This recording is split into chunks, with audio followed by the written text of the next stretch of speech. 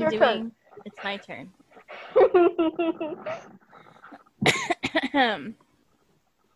I got this. Sure. Yes. I'm sure. Yes. Maybe.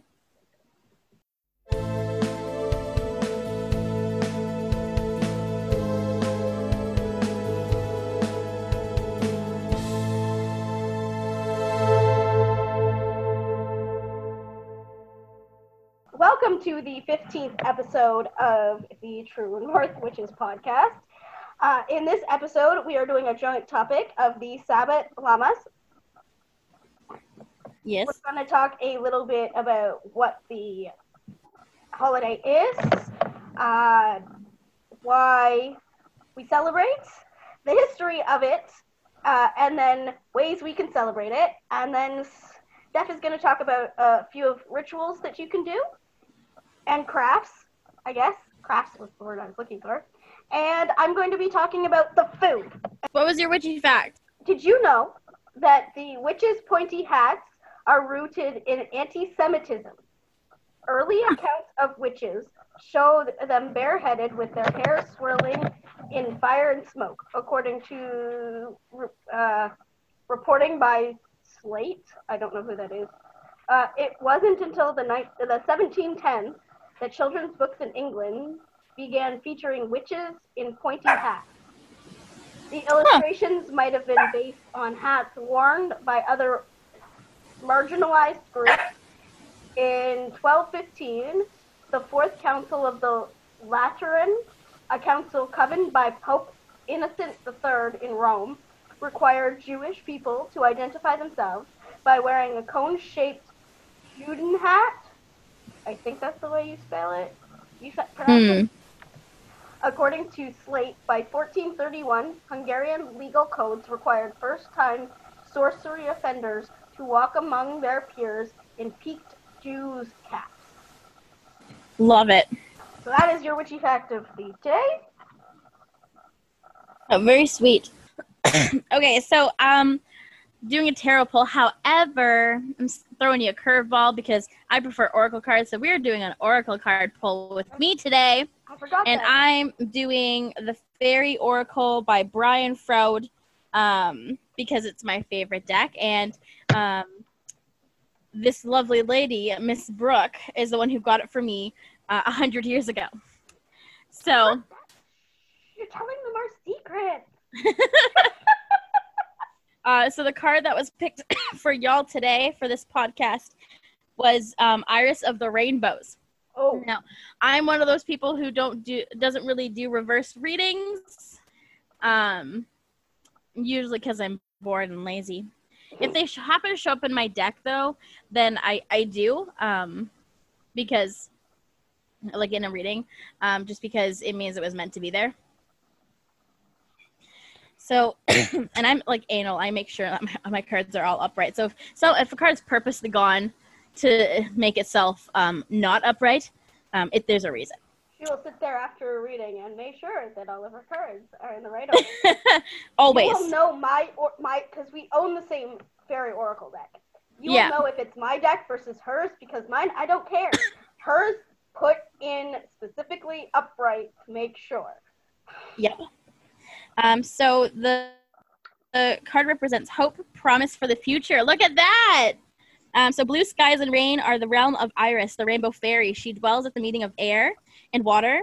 She sits rainbow-hued wings outspread, suspended in midair, partially wrapped in her deep sky draperies and crowned with iris blossoms. The fairy archers tip their arrows in her potent handful of iridescent light. Firing their arrows, they send polychromatic rays into the storm, bringing light to dismal skies and hope to darkened hearts.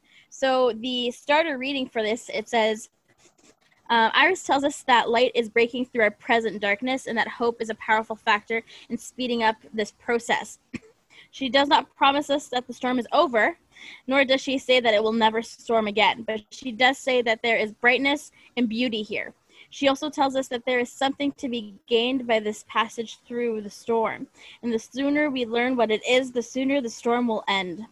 Always a passage Through the storm is a time of potential growth, time to allow the dread wood of our past to be blown away to make room for the green shoots of new growth. At this point, it is useful to ask ourselves what we would still need to release, to look after protecting and nurturing the seeds we have planted. Iris suggests that that the cultivation of patience may also be helpful at this time. The storm is breaking up, and are we ready for the change? If we are presently frogs, the fairies say, the time of our transformation foretold by the rainbow may be at hand. Then we shall be kissed by the puissant light of the sun and discover if we are still frogs or if we have become something much more. Don't. You are not a child. No, adult who knows that she can make the dirty fucking jokes. So that is our card. Though I feel like this card is more directed at me. I am fully aware that I have an awakening coming. Am I being stubborn and avoiding it? 100%. No, I have that feeling too, so that probably isn't just you. So, we are, this is we're doing a joint episode. Joint topic. Thank you. A joint topic today. We are covering Lamas and Lughnasadh. Lughnasadh is also a term for this. It's usually celebrated about August 1st or 2nd. And the meaning of the word, Lamas, or half-mass, is the feast of bread. So you see a lot of wheat and bread recipes in this. You'll also start to kind of see your harvest being used, like your apples and your vegetables and things like that, and your corn. One of the big things in Lughnasadh, it's actually, you can find it anywhere on the internet. There is actually a song called John the Barley Corn is Dead, and it literally speaks about the harvest. Lughnasadh means to give in marriage, and Lu is the name of a Celtic god. Therefore, Lughnasadh means to give in marriage to Lu. The primary focus of this particular holiday, it is a bread harvest. It is the very first harvest, and we have 3 of them, and we will only speaking about 2, actually, because we are doing every other, so we'll be talking about the first harvest and the last harvest, actually. So we'll be talking about Lughnasadh and Samhain. It is a grain harvest. It requires games of sport, blessing, and seining rites. And I had to look this up because in the book it just says seining rites. So this is a Scots word for blessing, protecting, or consecrating. Oh. This is also a holiday of payment of debts and weather magic. The age of the actual holiday is unknown. It's obviously like pre-Christianity and things like that. But its popular mythos is the marriage of Lu, the Celtic god, to the goddess. And this goddess in the mythology does vary. Yeah. It is the sacrifice of fruits to the soil, depending on your area. And it is the season for hand fasting. Oh. Yes. So the astrological sign is 15 degrees Leo. It is fire and it is fixed. So it is this is our festival, basically, us Leos. Oh. Yeah. So its planetary rulers are the sun. And it says, Lamas is most associated with the first of the harvest celebrations, encompassing hay, grain, and cereal yields, and appears to be best known for its festival atmosphere and temporary hand fastings, which are marriages that lasted 1 year at the consent of both parties in medieval documentation. And that was from my book, The Ultimate Book of Shadows for the New Generation Solitary Witch by Silver Ravenwolf. So I got most of my stuff this time out of my own books, actually. So interesting enough. So the next one says, so Lughnasadh, or Lamas, was named for the Celtic god Lugh, or like spelled Lugh, or is Lugh in Wales, which is Lew. This holiday is usually celebrated on August 1st, but some witches prefer August 5th when the sun is 15 degrees in Leo. According to Celtic mythology, Lugh is an older, wiser version, is an older, wiser personification of the god Baal or Bel, who Beltane is named after. So if you look at the pantheon, you know, how we have Maiden Mother Crone, there, if you follow two deities, and they have those aspects, the god will be, I think it's young god, father, and sage. I always forget that one.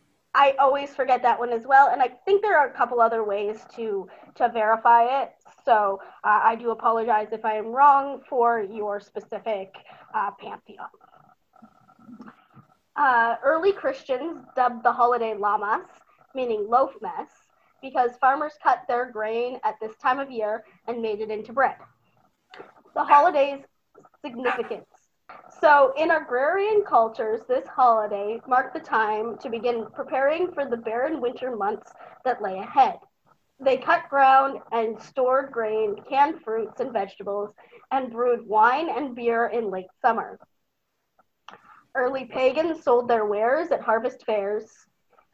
They held athletic competitions, and you can see this age-old tradition carried on today at country fairs throughout rural parts of the United States. And that came from Modern Witchcraft Grimoire, Your Complete Guide to Creating Your Own Book of Shadows by Guy Alexander. And I actually really like that book. I have two on them, and I like the way that author puts everything kind of in their books, because it is very well structured. I want to talk a little bit, and I'm going to have to switch books because I didn't want to write this all down because it was crazy. So this is from Llewellyn's Sabbath Essentials, Lughnasadh, Rituals, Recipes, and Lore for Lamas. So I have all 8 of these books. These are a wealth of information. So they have one for each Sabbath, and they have like the old ways, the new ways, recipes, and crafts, and things like that. And a couple other things, which is really nice. So, the old ways. Originating in Ireland, Lughnasadh, or Lughnasadh, it's spelled 2 different ways in the book here. It gets its name from the Celtic deity Lugh. In modern times, Lugh is often thought of as a solar deity and harvest god, but originally he seems to have been understood as a god of human skill, kings, and patron of heroes. Lugh was king of the Tuatha De Danann, a race of divine beings whose name translates as people of the goddess of Danu. Danu was a mother goddess associated with water, the earth, fertility, and victory. With the help of Lugh, Danu's followers managed to displace the Firbolg and Fomori. Again, I apologize if I butcher any of these names. English is my first language, and I'm not adverse in many other languages. So displace the Firbolg and Fomori, the previous cast of divine rulers who were portrayed in Irish myths as monstrous beings. Lugh was attributed with great skill in craft and warfare, and over time he became equated to the Roman god Mercury, who was also Hermes in Greek mythology, if I am not mistaken. In the festival of Lughnasadh, Mary McNeil's comprehensive study of traditional Celtic Lughnasadh customs, the author concluded that the festival most likely originally consisted of a mix of ceremony, feasting, and ritual theatrics, usually held on hilltops or waterside. There is likely, according to the author, a ritual in which the first fruit from the grain harvest would be brought to the top of a hill and buried as an offering. The author also reports, as common practice, a bull sacrifice and ceremony involving the animal's hide, as well as a ritual play retelling Lu's triumph over blight or famine, in which a human head was installed on top of a hill by a person playing the role of Lu. Oh. This was followed by 3 days of festivities. According to McNeill, feasting on bilberries, sacrificial bull flesh, and the new food of the predominant crop of the harvest, grains in early days and potatoes in latter years, served as a primary aspect of the celebration. While our knowledge of early Lughnasadh celebrations is decidedly limited, the elements we do know of are amply intriguing. One curious aspect of this sort is the fact that Lughnasadh is sometimes referred to as Lu's wedding feast. This idea stems from a reference in the 15th century version of Takmark Emire, a medieval Irish saga. The manuscript makes reference to Lu's Vanais Rigi, or kingship wedding feast. Although the manuscript does not make specific mention of Lu's actual mating with anyone in particular, Ireland indeed has a long tradition of tying kingship to union with a goddess figure.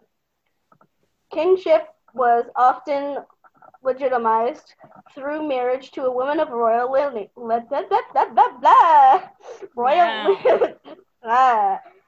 Royal lineage. And as such, women were often associated with goddesses and may have been seen as priestesses of the goddess or embodiments thereof. Literally, descriptions of such kingship wedding feasts typically involve a sexual element and the administering of a special drink by the goddess, in quotes, to the new king. Lu's kingship wedding feast might be understood as symbolic of a coronation. He is united with the goddess, the land, and his rule over it is legitimized through the process. More commonly, however, Lughnasadh is referred to not as a wedding feast, but as Lu's funeral games held in honor of his stepmother, Talchia, I believe is how it's pronounced. Not at all how it's written at all. Talchia was the wife of the last king of the Firbolg. When the Firbolg was overthrown, Talchia remarried to one of the new ruling class, the Tuatha De Danann. Again, I apologize if I butcher anything. According to legend, Talchia died of exhaustion after clearing the fields of Ireland for agriculture, and Lu initiated the Fair of Caltaean in her honor as a wake fair including feasting, games, and sports. Whether or not the games were actually the inspiration of Lu himself must remain a mystery, but we do know as fact that the event called the Fair de Caltaean was held annually on the 1st of August at a locality midway between Navan and Keels, near a reputed gravesite of the legendary Talchia in what is now County Meath, Ireland. Please, again, Not my first language. I do apologize Nope. if I'm butchering anything. So dating back to at least the 6th century, the fair drew together people from throughout Ireland and Scotland.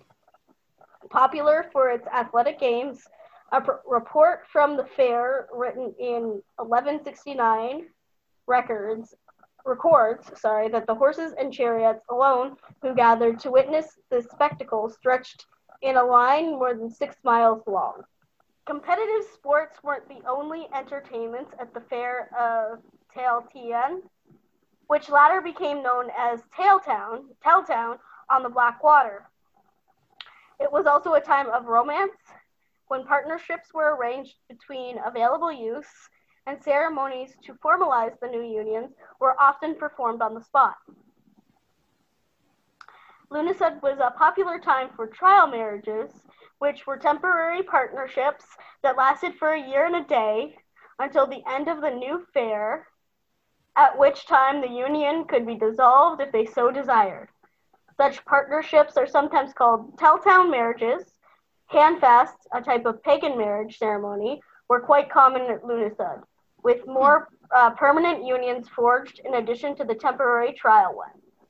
The couple being handfasted would gather witnesses, clasp their right hands together, and exchange vows of devotion to one another. Gifts were often exchanged between the spouses, taking a variety of forms from rings and golden coins to red ribbons, gloves, and silver toothpicks. Though arguably the most famous of the Fair Tailtean was by no means the only August fair known in Ireland. A similar fair was held at Carman in what is now County Kildare. Local legend relates that Carman was the name of the mother of an invading force who threatened Ireland. According to lore, Carman gave up her life and died a hostage as a way to guarantee that the invaders would not return. Giving credence to the tale, archaeologists discovered near the site of the remains of a young woman who seems to have been buried alive. It may seem odd to us to have a fair near a grave site, but such locations seem to have been preferred. The Lughnasadh fairs were typically held near the burial mounds of mythical divine female heroes such as Tailtean or Carmen. An old poem that speaks of the fair Carmen does well to illustrate the significance and appeal. This is the poem. The renowned field is the cemetery of kings, the dearly loved of noble graves. There are many meeting mounds for their loved ancestral hosts, to mourn for kings and for queens, to denounce aggression and tyranny. Often were the fair hosts in autumn upon the smooth brow of noble old Carmen, and that is O'Curry and Sullivan. 7 races were held each of the days of the fair at Carmen, with the final day reserved for horse races and other equine contests. There was a food and clothing market, a livestock market, and a market dedicated to the sale of exotic goods and the trade of foreign gold and silver. Matters of law and rights for the province were considered and settled during the fair as well. Such fairs were in fact quite common in Ireland. In Leinster, a great fair was held once every 3 years, beginning at Lughnasadh and ending on the 6th of August. A poem in the Book of Leinster, written around the year 1000, warns that early greyness, balding, misrule, and other misfortunes might befall those who neglect to hold the fair once every 3 years, as tradition decreed proper. And I mean, this book just goes on, but I'm going to stop there. Okay. Because that would have been like 22 pages worth of reading, but you get the gist of it. Yes. Again, that was from Llewellyn's Sabbath Essentials, Lughnasadh, Rituals, Recipe, and Lore for Lamas. And that's all I have for the history. Okay, so first I'm going to start with traditions because there is some like crossover between mine and Brooks.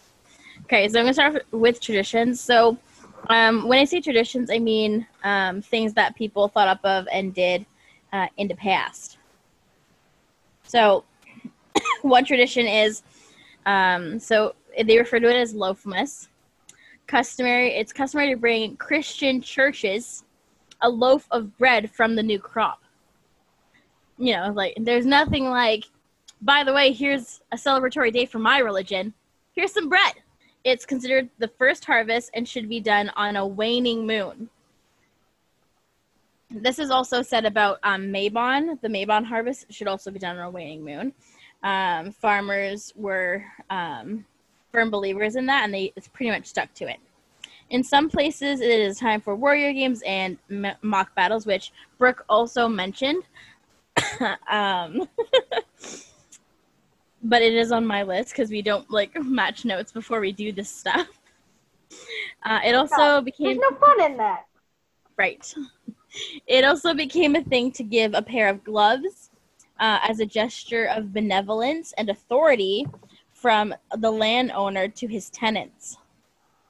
I'm rich. Here are some gloves to prove it. I mean, back then, who knows, right? Mm-hmm. So some modern ways that you can celebrate Lamas, unless you live in a completely gated community where you can just stick to the old ways. You know, here's some tips. You can set up an altar with wheat, corn, herbs, fruit, veggies, handcrafted items. Lamas harvest ritual, which I am going to read out too. It's at the bottom of my page. Lamas bread sacrifice ritual. Use a loaf of bread. And you're sacrificing it to the gods. Yeah. It's a day to celebrate your skills.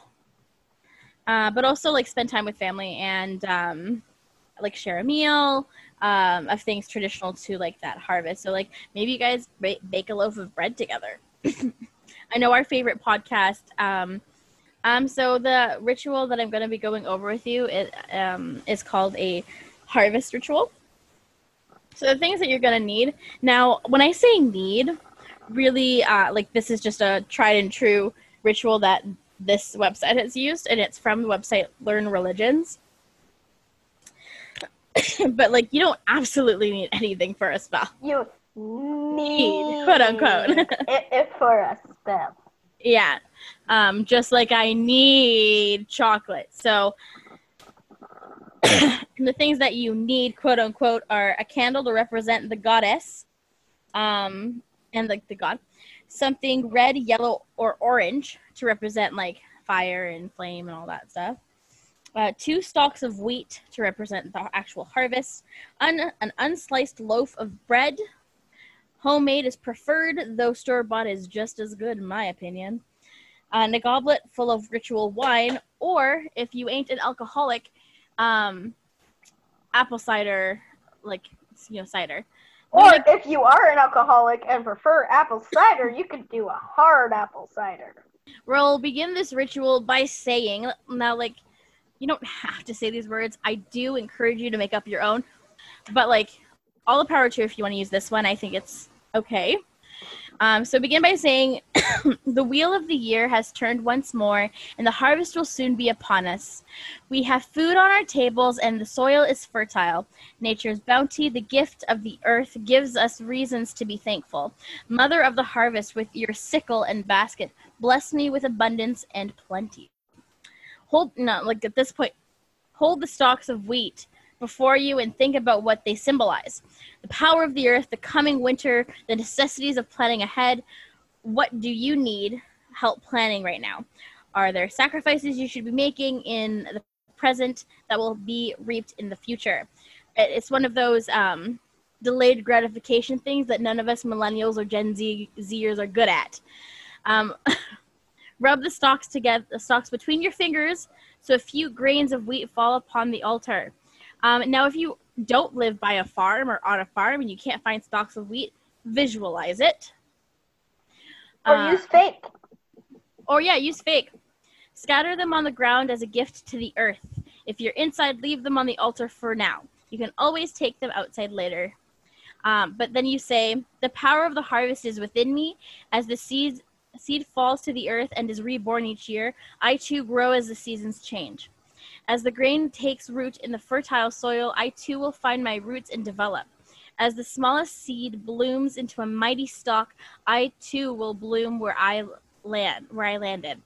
As the wheat is harvested and saved for winter, I too will set aside that which I can use later.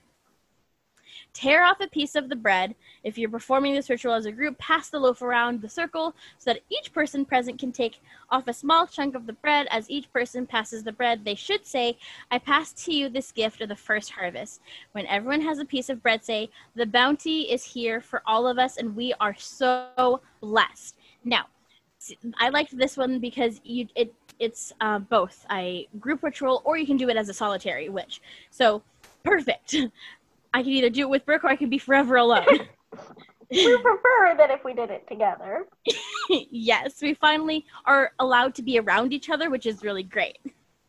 So everyone eats their bread together. If you have ritual wine, pass it around the circle for people to wash the bread down with. That includes like your apple cider if you do that instead. So to wrap things up, once everyone has finished their bread, take a moment to meditate on the cycle of rebirth and how it applies to your own life, physically, emotionally, spiritually. When you are ready, if you have cast a circle, close it or dismiss the quarters at this time. Otherwise, simply end the ritual in the manner of your tradition. So they leave it up to like how you choose to hold ritual with opening and closing. But I would also like to add on that if you're doing this, if you're reflecting, write a journal about it. Like tell yourself how you're going to do something. Or if you want to, you can write to us and be like, so this is how I'm hoping to change my life or make things better for myself in the future. Like we'd love to hear it. Because it shows us that, you hear what we're saying and kind of like running with it. Maybe that's just the teacher in me. Because, been out of work for so long, just got back and kids are just learning the basics now. But yeah, let us know like if you try this ritual and how it goes for you, and if you want a pen pal kind of deal, and let us know how you decided to change things for yourself. So both of these, or few of these, I got from the Lughnasadh book, and a couple are actually from my personal Book of Shadows, and a lot of the Llewellyn ones to me didn't make sense, so I wrote them out all chefy techy, and then I have to kind of like translate them into regular person speak so that they make sense. So the first one is roasted sacrificial corn god on the cob. What? I love it. Those are like some of the ones from this Lughnasadh by the Llewellyns. They've got some interesting names for some of their food. So what this is corn on the cob with the husks still attached if you can. You'll need butter and salt and black pepper. And yes, before you ask, there are different kinds of pepper. So you're going to start with a whole fresh corn on the cob, and you're going to place the corn in the oven at about 350 for about 30 minutes. And that's at Celsius, for those of you who work in Celsius. I think it's about 180 degrees Celsius, but please look that up for me. If cooking on a grill, move a few of the layers of the outermost husks, but leave most of the husks intact. If your corn, because I know some places already husk their corn and have them on the plates, and that's those platters, and that's the only way you can usually get them. If they're already husks, just wrap them in foil, and you're good to go. So once the corn is done, you're going to peel back the husks, if there are any, or unwrap your foil. You're going to spread a pat of the butter, and then sprinkle with salt, which symbolizes the sun's energy, and black pepper, which symbolizes the death And while you eat, think of all the plants that die each year at harvest and the humans and other animals that continue to live because of this. And again, this is something you don't have to do. You can do other things with this, but corn is a big part of this harvest. And the next one is nurturing apple tart. Again, with those weird names. So this is a 3 different part recipe because you have the shell, the tart, and the glaze for it.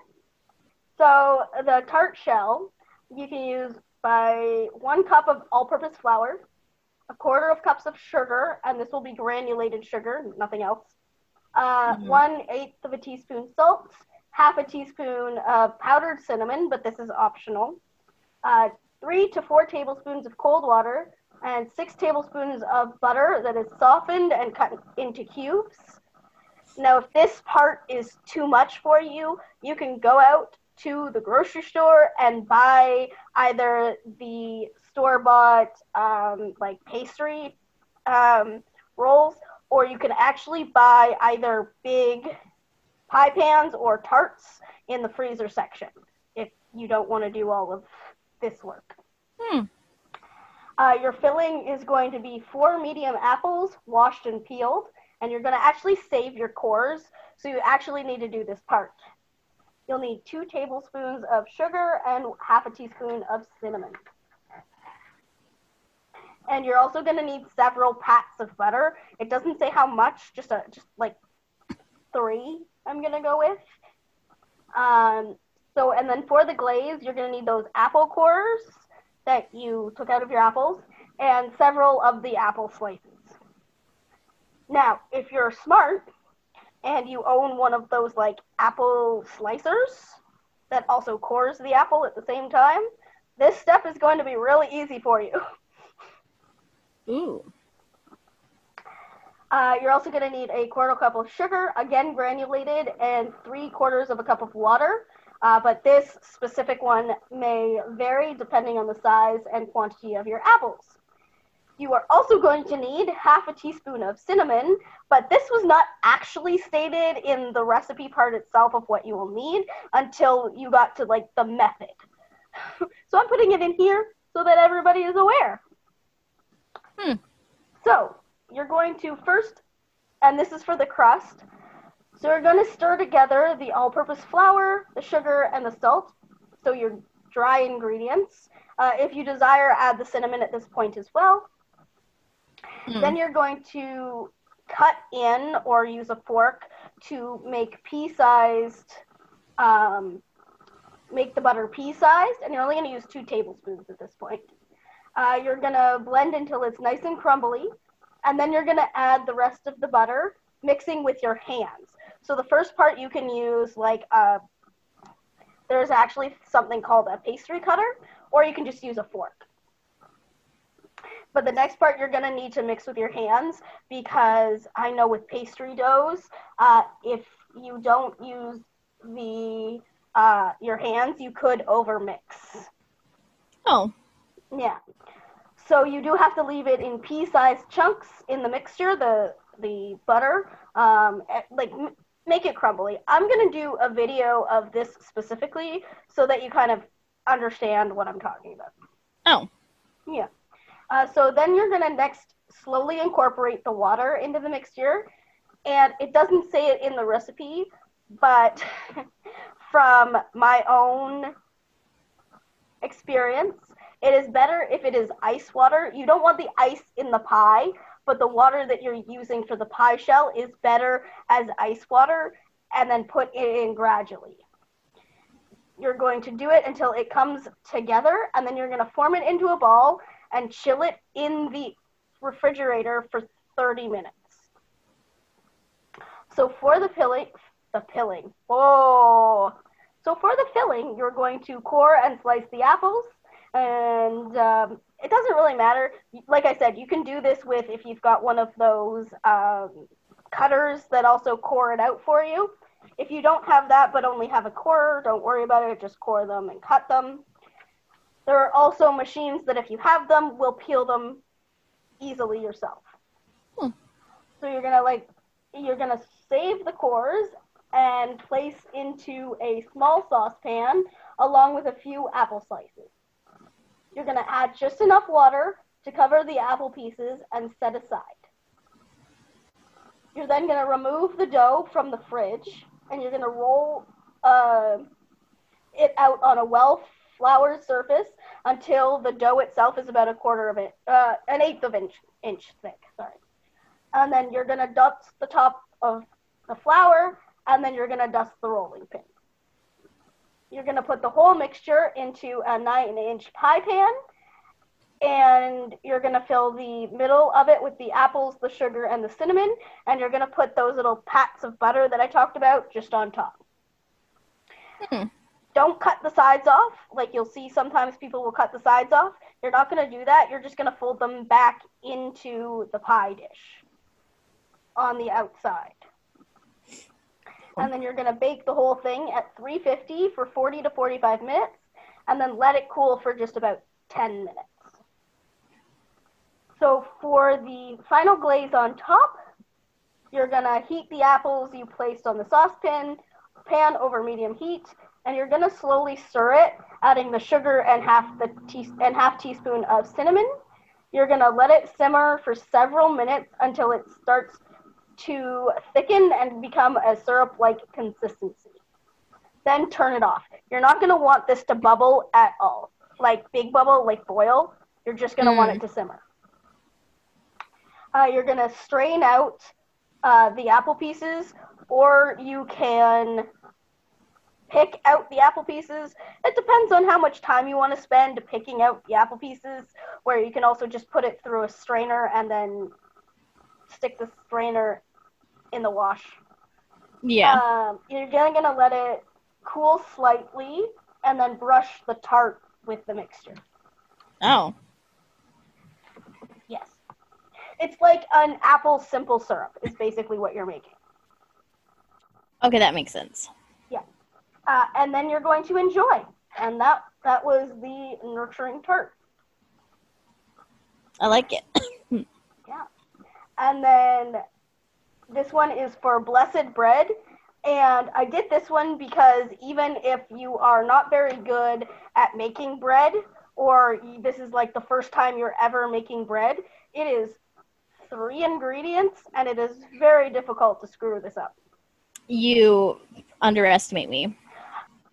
So at this point, you'll need 3 cups of all-purpose flour, 1.5 teaspoons of baking soda, and 1.5 cups of buttermilk.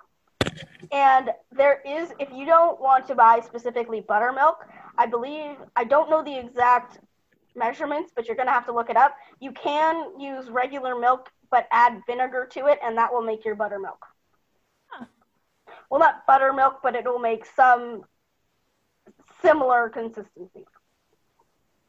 So you're going to mix together your dry ingredients and then slowly add your wet ingredients.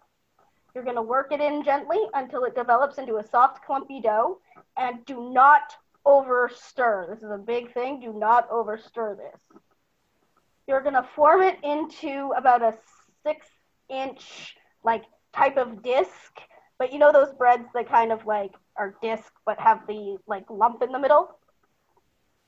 Mm-hmm. That's what it's going to look like. And then you're going to place the dough on a lightly floured or greased baking sheet. And then you're going to place a little X on the top of the bread with the tip of a knife. And you're going to bake in the oven at 400 degrees for 20 to 30 minutes. And then you're going to let cool, and then you're going to break it off and enjoy it. Be it in your ritual that Steph stated. Or if you're in a coven and you're having a bread and wine type of thing or anything like that, that's when you can enjoy this with the group. I like it. So this next one is Spicy Goddess Apple Cider. And you are going to need 2 quarts of apple cider. And this is either 4 cups or 1 liter, depending on what type of measurements you use. You're going to use 1 cinnamon stick or 1 teaspoon of the powdered cinnamon, half a teaspoon of vanilla extract, or one vanilla like bean. Yeah. 1 small orange or 3 small strawberries. Now, I'm not a big fan of strawberries, so I'd probably use the orange. That's just my preference. And then 2 tablespoons of sugar. So you're going to simmer the cider over medium-low heat. You're going to slice the orange into discs or quarter these strawberries. You're going to add the sugar to the cider and blend thoroughly.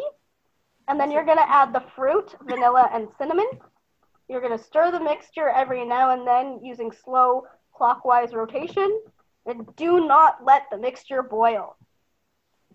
You're going to remove the fruit pieces and enjoy hot or cold. Now, this is the non-alcoholic version. If you're looking to add a little bit of alcohol, you could add a little bit of rum or even put hard apple cider in this so that you're still going with the apple theme. You could use vodka, anything like that. So if you're of age, if you're of age, you can add the alcohol. That's no fun. Of age, we're of age. We've been of age for years. Sure enough. And my last one comes from my personal book of shadows. This is the year that I do a lot of my sun teas. And yes, Stephanie, this one you will actually get because I have it almost all ready to go. I do one specific sun tea. I use, and you can use whatever you want for sun teas, whatever your favorites are. I do like to use green tea as my base and then kind of build it on from there. For my Lughnasadh sun tea, which you can drink either hot or cold, it is up to you. I will use green tea, whether it's tea bags or tea leaves, a lemon, a lime or 2, and mint is usually, but I don't have mint this year, so I haven't put mint in it. So it'll just be the lemon and the lime tea for us. And I usually serve it cold because it is so hot at this time. And you will boil the water and put the tea bag in. And while that is boiling, you put the lemons and limes, and it depends on what you're doing. I will probably put it in 2 separate jars. So I will split my lemon and my limes up into the 2 jars or put it into the vessel that you're using. And then so if you're doing a large batch, 2 to 3 tea bags is well enough. If you're doing one batch, if you're only doing it as a single batch for yourself, it is preferable for 1 tea bag. Otherwise, you can make it too strong. So once the tea is done steeping, the water's done boiling, tea is done steeping, you put the tea in with the jars, and you let it cool a little bit, and then you stick it out in the sun. Once you let the sun heat it all up, and it's cooled down to a decent temperature, this is important or you're going to crack whatever. If it's glass, you're going to crack whatever you have if you put it directly in the refrigerator. So if it's cool to a point where you can touch it or drink it, you can stick it then in the refrigerator and then serve it over ice if you want to drink it cold, or you can drink it warm right off the bat. It is up to you. Like I said, this time of year I prefer it cold, but that's just a personal preference. Like we said, we'll probably show you kind of what we do, like we did for Beltane. We'll probably show you a couple of recipes and things like that. But those are a few recipes, but there are tons of recipes that you can find. Again, one of the things that I tend to do for this time of year is my pasta salad, which is cucumber and pasta and olive oil, and it's not too heavy, but it is more of a vegetable first harvest kind of meal. Okay. Crafts. Crafts and projects is what I call that. Ooh, so, I like So crafts. So one of the things you can do is an apple candle holder, right? So you core a little bit out of the top of it, and then you place a candle on top, I wouldn't say like a tapered candle is what I'd say, not like a steep, like a big fat candle. Or tea light. Or tea light works, yeah. Grapevine pentacle. I'm going to be posting pictures of these. No, obviously, I do not have the skills to make a grapevine pentacle. That requires a set of skills I do not have. So I will be just posting a picture of someone else's made. Also, I don't have any grapevine, so because I live in suburbia. or we could always show how to do a non-grapevine, but still a pentacle wreath from the dollar store. That's so great, Brooke. I'm so glad you signed up for that because... Oh, you're a bitch! Thank you. So there's this incense you can make. It's called a rebirth incense. 1 part basil, half a cinnamon bark, 1 part coriander, 2 parts goldenrod. Don't ask me what that is. Half a flower. Sure it is. Half a part rosemary, 2 parts apple blossom, 1 part yarrow, and charge with your intention. Woo! We finally said our first I word of the day. Mm-hmm. You can make a corn husk chain. So corn husk chain, a berry bracelet. Now I had to look up what they meant by this.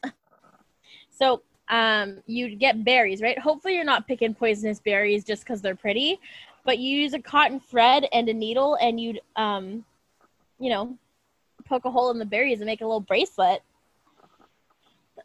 Seems messy to me. It doesn't look like something I'll do. Rain barrel, a corn husk doll. Those can look real creepy. Make your own smudge sticks. And a corn husk herbal sachet, which I'm going to be putting instructions on how to do some of these crafts for funsies. But yeah, that's what I had for crafts. Cool. Though making up your altar can also be considered part of that craft list. That is true. You can make, if you're in suburbia, as Steph likes to put it, you can do something really cheap and buy felt from the dollar store and use just a pattern. It's very, very simple to do the corn husks out of the light brown felt from the dollar store. I think you need 3 pieces of felt, and that makes enough to make the corn dolly. Because some of those things are, like Steph said, they're not easy to do when you live in a city. And part of this channel that we said, in our introductory one, is kind of how we want to show you how to do things easy in the city. Right, we did say that. So I know that Steph and I will probably want to, at least close by to Lamas, hang out at Lamas, if not on the day, then close enough where we can do something together. Yeah. And we'll do a few of these because obviously I cook. We'll definitely, like our Beltane, we'll have, maybe photographs of our altar, some instructional video on how to do certain things. Yes. But anyway, that is all we have for you today. We will see you in the next episode of True North Witches podcast. You can always find us on any of our social medias. You can email us at truenorthwitches@gmail.com. It doesn't even have to be anything witchy. If you're having a tough time adapting right now, just shoot us a quick email. If you live in a Bible Belt, or you live in a family that, doesn't exactly condone what you do, and you have to be a closeted witch, we don't judge you for being a closeted witch. Both of us were at some point in time. But if you need someone to reach out to talk to, just give us an email. You can find us on Facebook at True North Witches. You can also find us on TikTok at True North Witches. We have an Instagram, which is also at True North Witches. And we have a Twitter, which is at True North Witches. We never post on. We often post on Instagram either. Very true. We have a YouTube where we usually post videos of this kind of thing.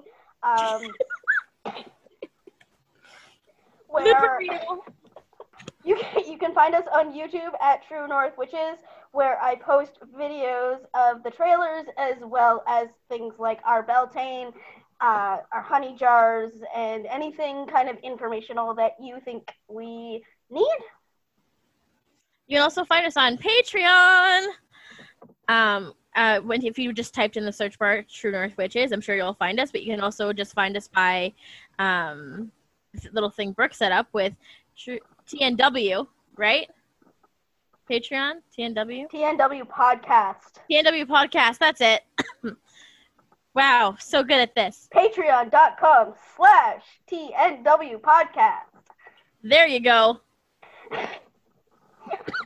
We will see you in the next episode if either Steph or I make it that far. Yeah, guys, have a great weekend, day. I hope this makes you laugh, because I know I sure had a good time. So, Blessed be witches. Blessed be. Bye.